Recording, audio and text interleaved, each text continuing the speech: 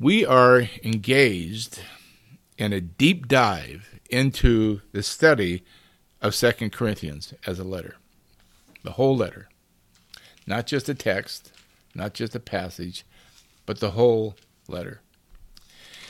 And it's a very sobering study because there's so much of it that is so applicable in our day. Paul is asserting his authority as a minister of the new covenant of the Spirit. But not just his authority, his relationship, his personal relationship to the church as an apostle.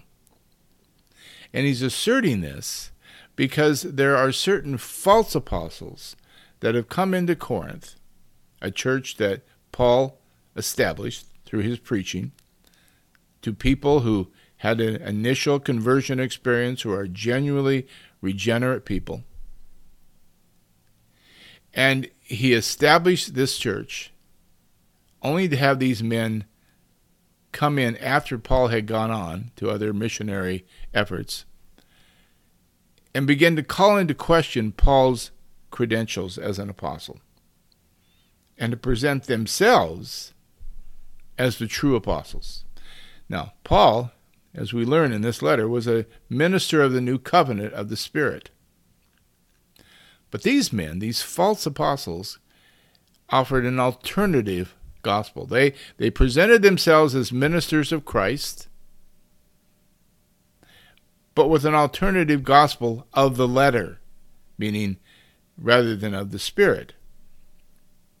And what we mean by that is a gospel of the letter in which they admitted that Christ was necessary. They presented themselves to the Corinthians as ministers of Christ, servants of Christ. They had very strong credentials. They were eloquent. They appeared by all worldly standards to be very successful. But they had an alternative gospel that was energized, influenced by none other than Satan himself, who appears as an angel of light. We read that in the 11th chapter, so we'll get to that later on in our study in more detail. But I want to give you a setting here that we're dealing with. Paul is dealing with these super apostles, and he's contending for the affection of the Corinthians against and over and against these super apostles. All we have at stake in this letter is the gospel itself. And I say that with some sarcasm. What we have at stake in this letter and what Paul was at stake in his efforts are the same thing that remain at stake for you and I today. Which gospel are we believing? And I said before in my last lesson that genuine Christian living involves sharing abundantly in both Christ's sufferings and in his abounding comfort. I told you that we, if we are in Christ, that we as a community and individually are people in union with the hated and crucified one. And this means as we preach his gospel and as importantly, as we image his character into the world will react in hatred towards us as it did him. But we also have this comfort that not only is our God the God of all comfort, and he will deliver us from such a deadly peril as we'll read in our text today, and therefore he is our hope and our comfort. But we also will learn a greater reliance upon him.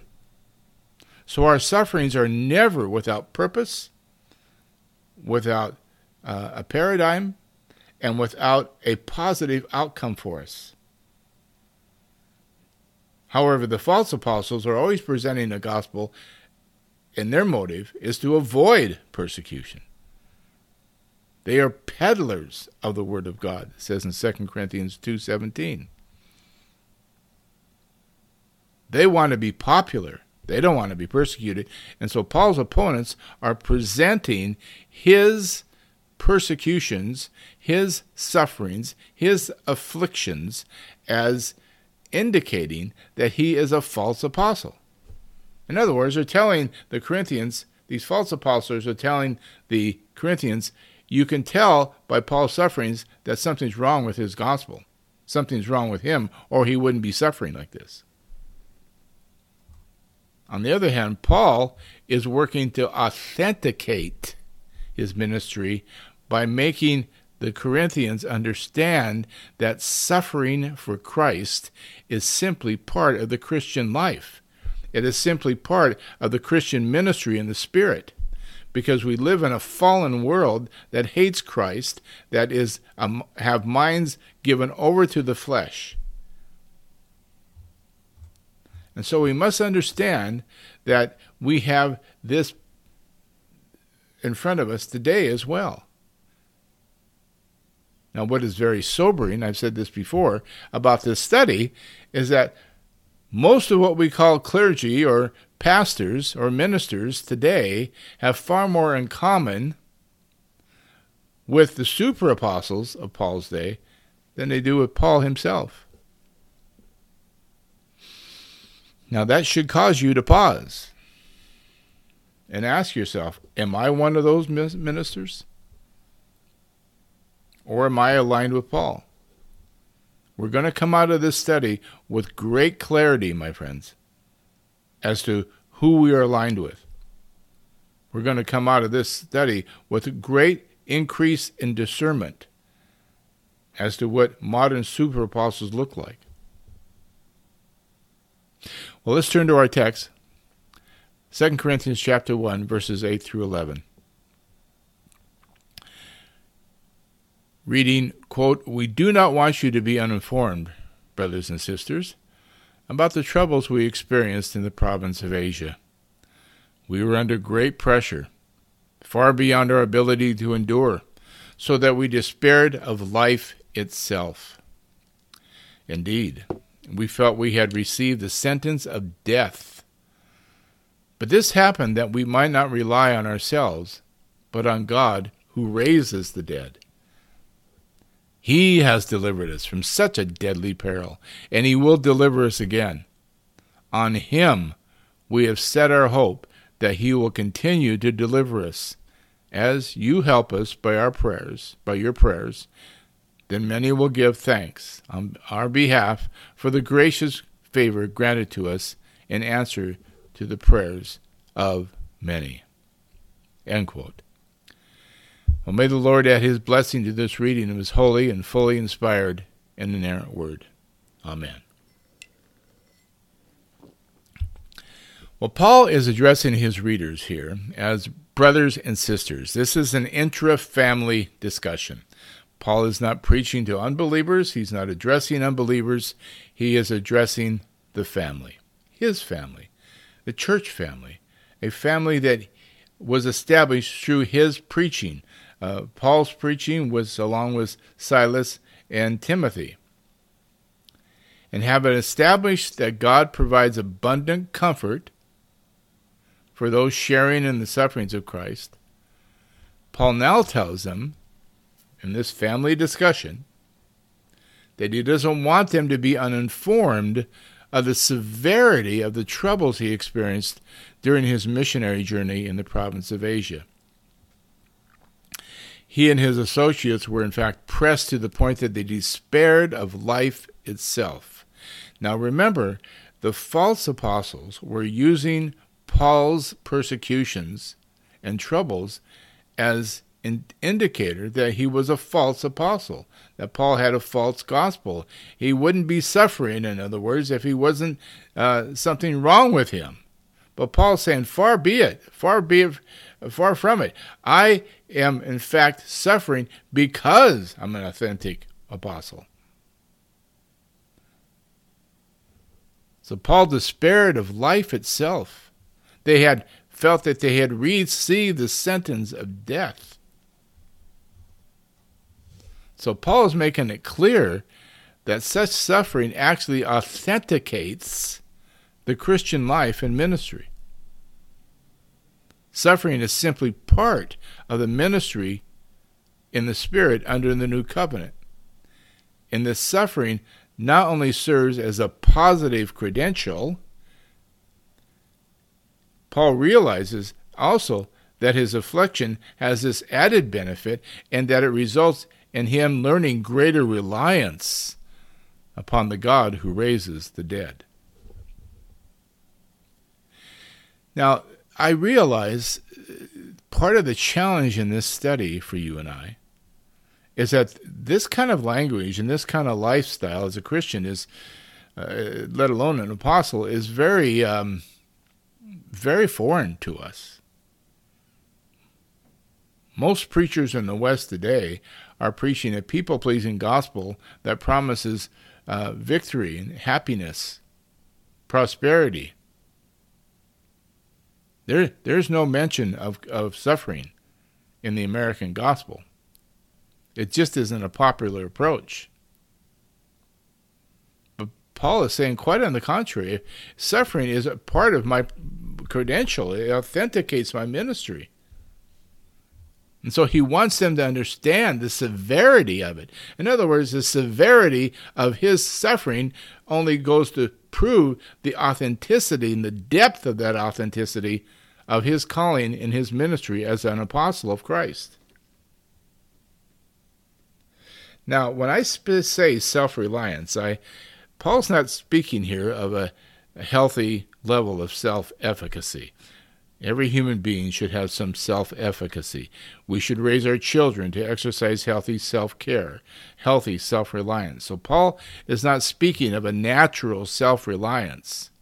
Rather, he's speaking of a self-reliance that is an approach to ministry, an approach to ministry that claims to be doing it for God, but actually is relying upon man's wisdom and schemes as the center of their motivation and their work, as opposed to the power of God. So self-reliance, the self-reliance that Paul is speaking of here, has no place in the service of God and in our salvation, particularly in our salvation. The ministry of the Spirit and God's work in salvation must be done in His way and in His power. So Paul wants his readers to have a proper understanding of his sufferings. And that is what we need to work as well to glean here. A proper understanding of Paul's sufferings so that we can understand too that in our union with the hated and crucified one, as we image his character into the world, that we too will experience that level to some degree or another, lesser to greater, of suffering. And if it becomes severe, we can rejoice in the fact that the severity, even of that suffering, will only lead us to a greater depth of reliance upon the God who raises the dead. Now, let me just say it again. This is not a popular message. This is not something you're probably going to hear much about from the pulpits on Sunday mornings across the land. But it is the word of our text, and it is the word of the New Testament. The Lord Jesus himself affirmed that persecutions authenticate true discipleship, as well as membership in God's household. Let me just give you one example. Mark chapter 10, verses 29 through 31. Jesus says, "Truly I tell you, no one who has left home or brothers or sisters or mother or father or children or fields for me and the gospel will fail to receive 100 times as much in this present age. Homes, brothers, sisters, mothers, children, and fields." And listen to this now. "Along with persecutions. And in the age to come, eternal life. But many who are first will be last, and the last will be first." End quote. Jesus is saying you may have to suffer the loss of home, of family, of mother, of brothers or sisters or father or fields and lands or careers and for me and the gospel. But you're leaving behind something in favor of something. You will gain homes and brothers and sisters and a sense of belonging, along with persecutions. And in the age to come, eternal life. Jesus is saying here clearly that the loss of family and family traditions and even career traditions, things that stand opposed to the gospel, and those who stand opposed to the gospel, the loss of those people will only result in the fact that you will gain a whole new set of people who also you are part of the family of God. You will have new brothers, new sisters, new mothers, and new places to exercise your vocation, along with persecutions. Persecutions defined the ministry of Jesus and his followers. It defined the ministry of the apostles, and it has defined the work of the prophets under the Old Covenant and the work of the saints and pastors and preachers and throughout church history as well. There's no way to get around it. But what we can do is we can develop this new paradigm for suffering. We can expect the comfort of God himself in our suffering. We can expect that we'll have a greater assurance that we are indeed in Christ as we display his character, and that character is reacted to by the world. But nonetheless, it is Christ in us that the world is reacting to. And we learn this greater reliance upon God himself. So Paul's suffering represents a continuance of the long-standing tradition of persecution among the prophets and the saints, and that of the Lord Jesus himself. For instance, Psalm 34 tells us that the righteous person may have many troubles, but the Lord delivers him from them all. He protects all his bones. Not one of them will be broken. Now, that's a promise to the righteous, but it's also a prophecy of Christ's own suffering, as you recall. Not one of his bones was broken. So, we are going to follow the hated and crucified one. We are going to experience both persecutions and sufferings and affliction to some degree or another, whether it's even just people misunderstanding us, people avoiding us, family members rejecting it. How many people stay within a dead religious tradition in order to stay connected to family? How many people stay within a ministry or a tradition that actually opposes Christ in its application in order to stay connected to family? Listen, at some point, part of the point of our text and part of the point of our study, at some point, we have to place Christ first, period. End of story. And then let the chips fall where they may, knowing that God will be our comfort, knowing that we will be authenticated in our discipleship and in our fellowship with Christ and our union with Christ, and we will move more effectively from self-reliance to God-reliance.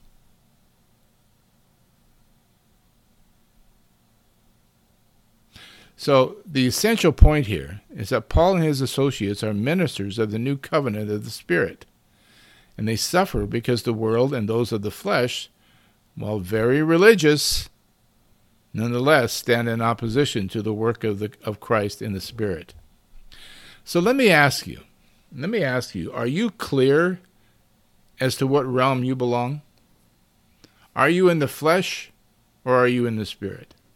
Romans 8 tells us that you're in, everyone breathing, everyone has ever lived, everyone is alive now, and everyone who will ever live is either in the flesh or of the Spirit. If you're in the Spirit, it means you are in Christ. You have been regenerate. You are in union with Christ. And every person in the sound of my voice is either in the flesh or in the spirit. You are in one realm or the other. You don't move back and forth between them. The other question is, do you share then in Christ's sufferings and yet know his abounding comfort? Is that defining of your life? Or are you aligned with those who seek to please the world by adopting a gospel message that accommodates the fleshly, religious impulse to self-salvation? Now, Paul tells us he doesn't want us to be unfamiliar with his sufferings throughout Asia Minor. So let's just take a brief moment now and consider his sufferings. Just look at a few passages from the book of Acts. In fact, even a cursory reading of the book of Acts reveals Paul's afflictions as he faithfully preached throughout Asia Minor. For instance, in Acts chapter 13, Jewish leaders heaped abuse on Paul and Barnabas for their preaching. Acts 13, 42 through 47. In chapter 14, the very next chapter, both Jews and Greeks conspired to mistreat and stone Paul and Barnabas. In chapter 16 of Acts, verses 22 through 24, Paul and Silas are stripped and beaten with rods and then put in stocks. We just don't know this kind of persecution in this country. And I'm not saying we should want to. I'm just saying we don't know. But if it happens, are we prepared? Are we prepared to have a proper understanding and paradigm for suffering for Christ? And if we're not, we're going to think, just like the false apostles were telling the Corinthians, that something's wrong, that we've done something wrong, that maybe we've got the gospel wrong, we're believing the wrong thing. When in fact, that kind of suffering authenticates our discipleship and leads us from greater self-reliance to God-reliance. That's the point here. In Acts chapter 17, Paul and Silas were accused of causing trouble all over the world. In Acts chapter 20, Paul tells the elders in Ephesus that he's compelled, in verse 22, and now compelled by the Spirit. See, Paul's a minister of the Spirit. I'm going to Jerusalem, not knowing what will happen to me there. I only know that in every city the Holy Spirit warns me that prison and hardships are facing me. Now, what would Paul do in a modern context? If the Holy Spirit spoke to most pastors today and said, all that's awaiting you is prison and hardships, the temptation would be to say, well, then I better change my style and content of my preaching. If all that awaits me is prisons and hardships, maybe I'm doing something wrong. Listen, most pastors today come out of seminary with a real desire for success, but not success as defined by Jesus. Success is defined by the world. And prisons and hardships are not something that they are looking forward to. They're looking forward to a nice, peaceful career as a clergy person, where people greet them at the back door after the service, shake their hand, and applaud them for a nice sermon, for a nice homily. So Paul tells the Ephesian elders, no, I'm aware that I'm on the way to Jerusalem. I'm compelled by the Spirit to go where I go. And the Holy Spirit's warning me that prison and hardships are facing me. And then in verse 24, Paul says this, however, I consider my life worth nothing to me. My only aim is to finish the race and complete the task the Lord Jesus has given me. The task of testifying to the good news of God's grace. End quote. There's our paradigm for life and for ministry. Now let me close with just a brief reference to Paul's understanding that to move from self-reliance, both in ministry and our understanding of the gospel, to God-reliance, does not mean that we are acting in some kind of isolated fashion. Paul had companions, in this case, Timothy and Silas, and other associates. But he tells the church in our text, let me see here. On him we have set our hope that he will continue to deliver us. Verse 11, he, God, we're setting our hope on God, that he will continue to deliver us. And then verse 11, as you, the church, help us by your prayers. So moving from self-reliance to God-reliance is a work of grace, experienced not only individually, but as a community. And self-reliance does not equate to isolation, does not equate to, well, I don't need anybody. Quite on the contrary, we experience God-reliance within community, the family of God. And one of the reasons we're able to exercise God-reliance is because we are surrounded by a church family, brothers and sisters, who are praying for us, who are contending for us, interceding for us, and we for them. So to be God-reliant is not to be some kind of a lone ranger out there by ourselves, claiming to not need anyone. That's not the kind of healthy God-reliance that we're talking about here. We're talking about a God-reliance that recognizes that I'm not at the center of my own Christian life. Christ is. I'm not at the center of my ministry. The Spirit is. And I am not at the center of my life. God is. He is my comfort. And that comes to me through community. It comes to me as we experience it within community. So this is quite a paradigm shift for us all.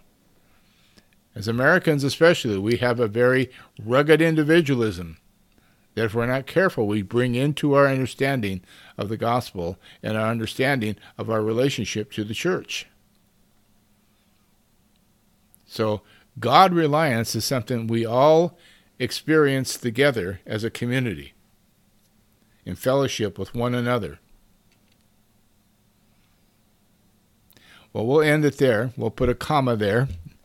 Next time we're together, we'll talk about Paul's behavior, his character, which was, of course, Christ's character through him within the community, and how reliance, again, upon worldly wisdom is the way of the false apostles within community, where Paul's reliance and his integrity and his godly sincerity was a manifestation of the grace of God in his life.